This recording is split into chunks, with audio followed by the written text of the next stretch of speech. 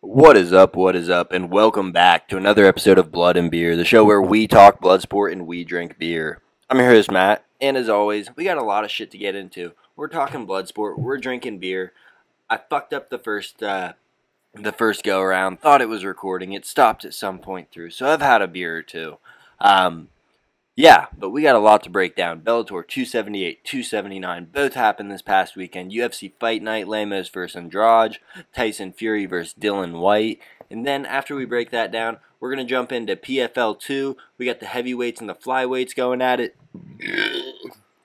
Told you I had a couple beers. Heavyweights and flyweights. And then we got Shakur Stevenson. He's taking on Oscar Valdez. We got a lot to get into today. As always, we're drinking beer. I told you it's been cracked, so today's beer, it's Platform, Haze Jude. Never tried it before. Got called a douche at the gas station for it. I don't give a fuck. The gas station clerk, funny guy. Kinda rude. Just kidding.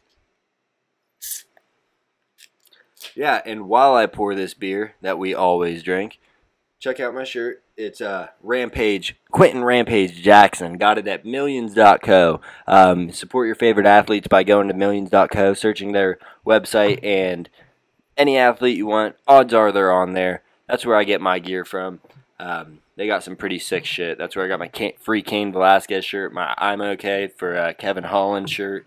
Yeah, Bryce Thug Nasty Mitchell. All of it on there. Millions.co, not .com.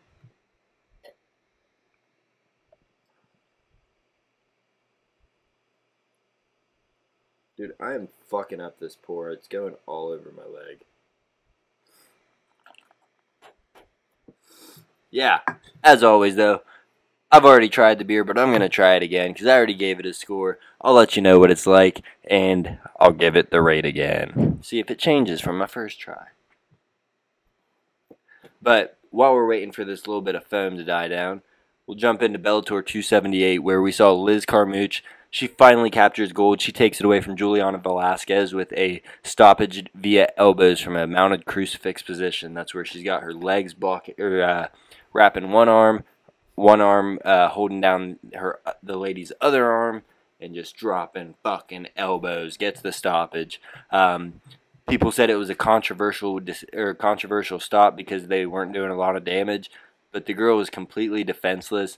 Once one would do damage, then people would say that it should have been stopped sooner. So shout out Liz Carmouche. She's been chasing gold in UFC, Bellator, all over the world forever. Good to see a vet like that get the victory. All right. And then, where did that go? Yeah, I need to get these guys' names because we had a wild card round for the Bellator Grand Prix, the Bantamweight Grand Prix for Bellator. And we saw Enrique Barzola and Danny Sabatello both punch their tickets, so they're going to be part of the Grand Prix that's happening right now. And it actually kicked off the following night on Bellator 279, which we'll jump into right now. We started off Kyoji Horiguchi versus Patchy Mix. It was a war back and forth. Round 1, Patchy Mix was an absolute backpack. Round 2, Horiguchi started kind of moving, getting his striking going. Round 3 was a little even. I thought Mix kind of had it. I wasn't sure, though. Round 4, again, Horiguchi kind of striking. Round 5, Patchy Mix said, it's go time. Time to turn on my grappling, turn into a human backpack again. He's going to defend that submission or he's going to get hit with strikes, and that's what he did. All 3 judges saw it 48-47 for Patchy Mix to move on to the next round of the Bantamweight Grand Prix.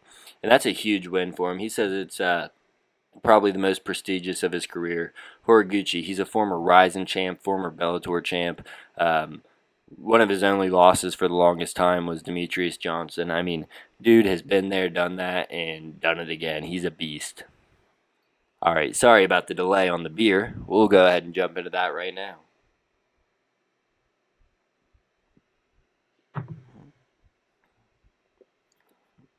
Yeah.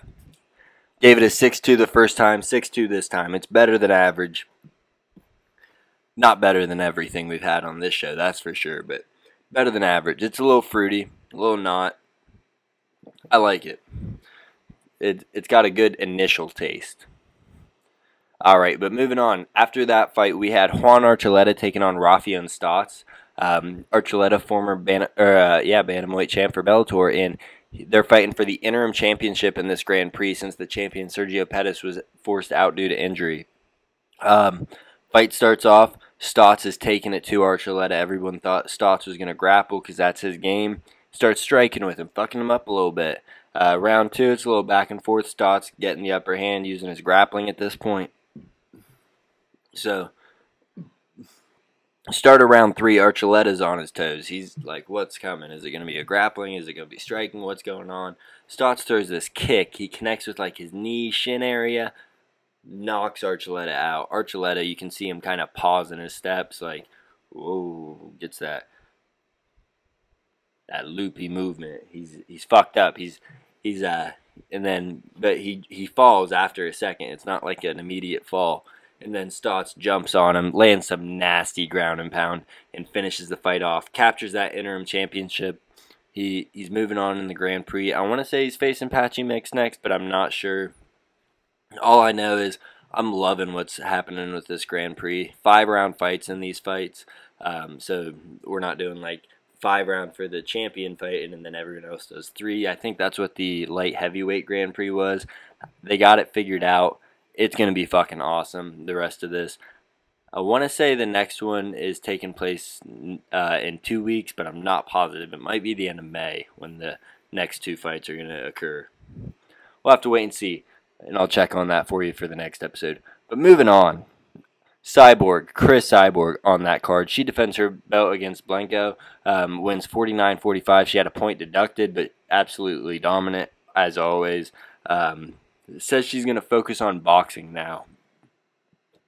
Makes absolute sense. I mean, she's been completely fucking dominant in MMA. Her only loss is a KO to Amanda Nunes when Amanda Nunes was sleeping everyone.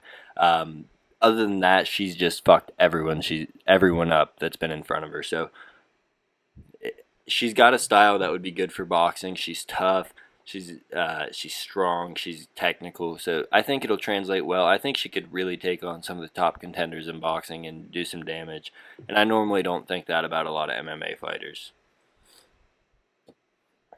But next card we have on the agenda, we have UFC Fight Night, Andrade versus Lemos. Card starts off, Mike Jackson versus Dean Barry. Mike Jackson, you might remember, he's one of the only 2 men to ever defeat CM Punk in CM Punk's 2 UFC fights. He's 0-2, but he's only got 2 losses. Mike Jackson, he goes out there, Dean Barry spin kick right to his dick.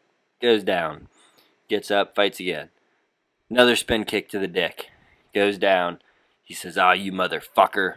Spin kick right to the dick. They're asking him to cut the mic because he's screaming this shit.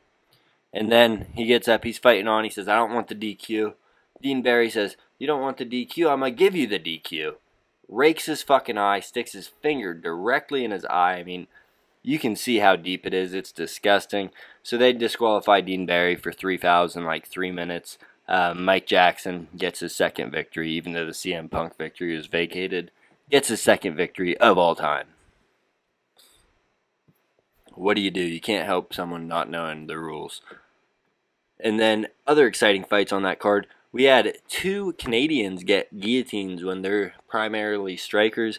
We had Charles Jourdain. He's taking on Lando Venata. Venata, everyone said he's going to come in with his pace, his wrestling. He's going to fuck him up. I thought Jourdain's insane kickboxing was going to be the difference maker in this fight. I think everyone was wrong because Jourdain goes out there. He fucks him up with a combo, and then he locks in the guillotine, finishes him off. Kickboxer gets the wrestler with the guillotine. Shout out Jourdain. And right before that, Marc-Andre Barriot, he's taking on the just action-packed Jordan Wright. Gets the guillotine also, super tight. It was just, they both showed out. It was a good showing for both the guys. And then in the main event, or co-main event first, we had Clay Guida taking on Claudio Puelles. And Puelles, knee bar expert. He's got 3 or 4 in the UFC already. Him and Guida, they're grappling, they're going at it. They get into a little bit of a roll, and in the roll, Puelles grabs his knee. Before they're even done rolling, he already has the knee bar locked in. Pulling it, Guida's forced to tap. Guida's still a dog. This dude's just a different level. He's kind of one of those Ryan Hall with the leg lock, except it's the knee bar for him. He's just nasty. So keep an eye on the Prince of Peru, Claudio Hueles. And then in the main event, we had Jessica Andrade taking on up-and-comer Amanda Lemos. Lemos came out sharp striking, catching her with her jab, with everything she's throwing. And then Andrade kind of crowds her. Instead, she gets a clinch, but instead of a clinch, she locks in a head and arm triangle. That's where you have the person that you're trying to choke out, their arm like above their shoulder, and then you're just squeezing kind of like a guillotine, but from the front. And it was from the side for Andrade. I don't think this kind of submission's ever been done in the UFC, though. She gets the first round finished with a standing arm triangle.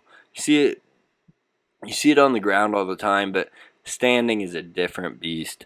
So Andrade said she's open to fight at pretty much whatever weight class other than 45. She'll do 15, 25, or 35. She says, I don't give a fuck. Which makes sense because she's not really in that title picture. She's just not quite that upper echelon. What do you do? But, I mean, she's got a bright future. She puts on fun fights. She's a striker. She's a grappler. She does it all. She's entertaining is what she is. All right, and then Tyson Fury versus Dylan Whyte. Tyson Fury absolutely showed out. Put on a masterclass against my boy. He goes out there. He's 2, 3, 4 steps ahead of Dylan Whyte, and it's absolutely clear that Tyson Fury is the best heavyweight boxer in the world. So he goes out there. He's fucking him up, just kind of playing with his food for a little bit. Round 6, he hits him with a jab, pulls him in. Fast fucking uppercut. You see his head, Dylan Whyte's head just go ba-doink. Out cold. Fury kind of pushes him just to show that he's out cold. And then, they stop the fight. He says, I'm the best there is. That's what that showed me. And he gets on the mic. He starts singing The Day the Music Died. You know, the Bye, Bye, Miss American Pie. Yeah, sings it with 94,000 in Wembley. So he's got the crowd pumping. And then he retires. He says he might do an exhibition fight with Ngannou where they do boxing rules with MMA gloves. That would be fun. Ngannou would get fucking wrecked just because Fury is so high level. I mean, he can do it all. Heavy puncher, moves like a fucking bantamweight damn near. I mean, dude's just a different breed, Tyson Fury is. But that would be fun as shit to see. But it sucks to see him retire. What challenges does he have left? He's beat the power punchers. He's beat the best of the best. He's beaten Klitschko, Wilder, Whyte. I mean, anyone you throw in front of this guy, he's beaten. So, I love Tyson Fury. I wish he wasn't retiring, but I also like to see him preserve the legacy, preserve his brain. So, happy trails to Tyson Fury. This one's for you.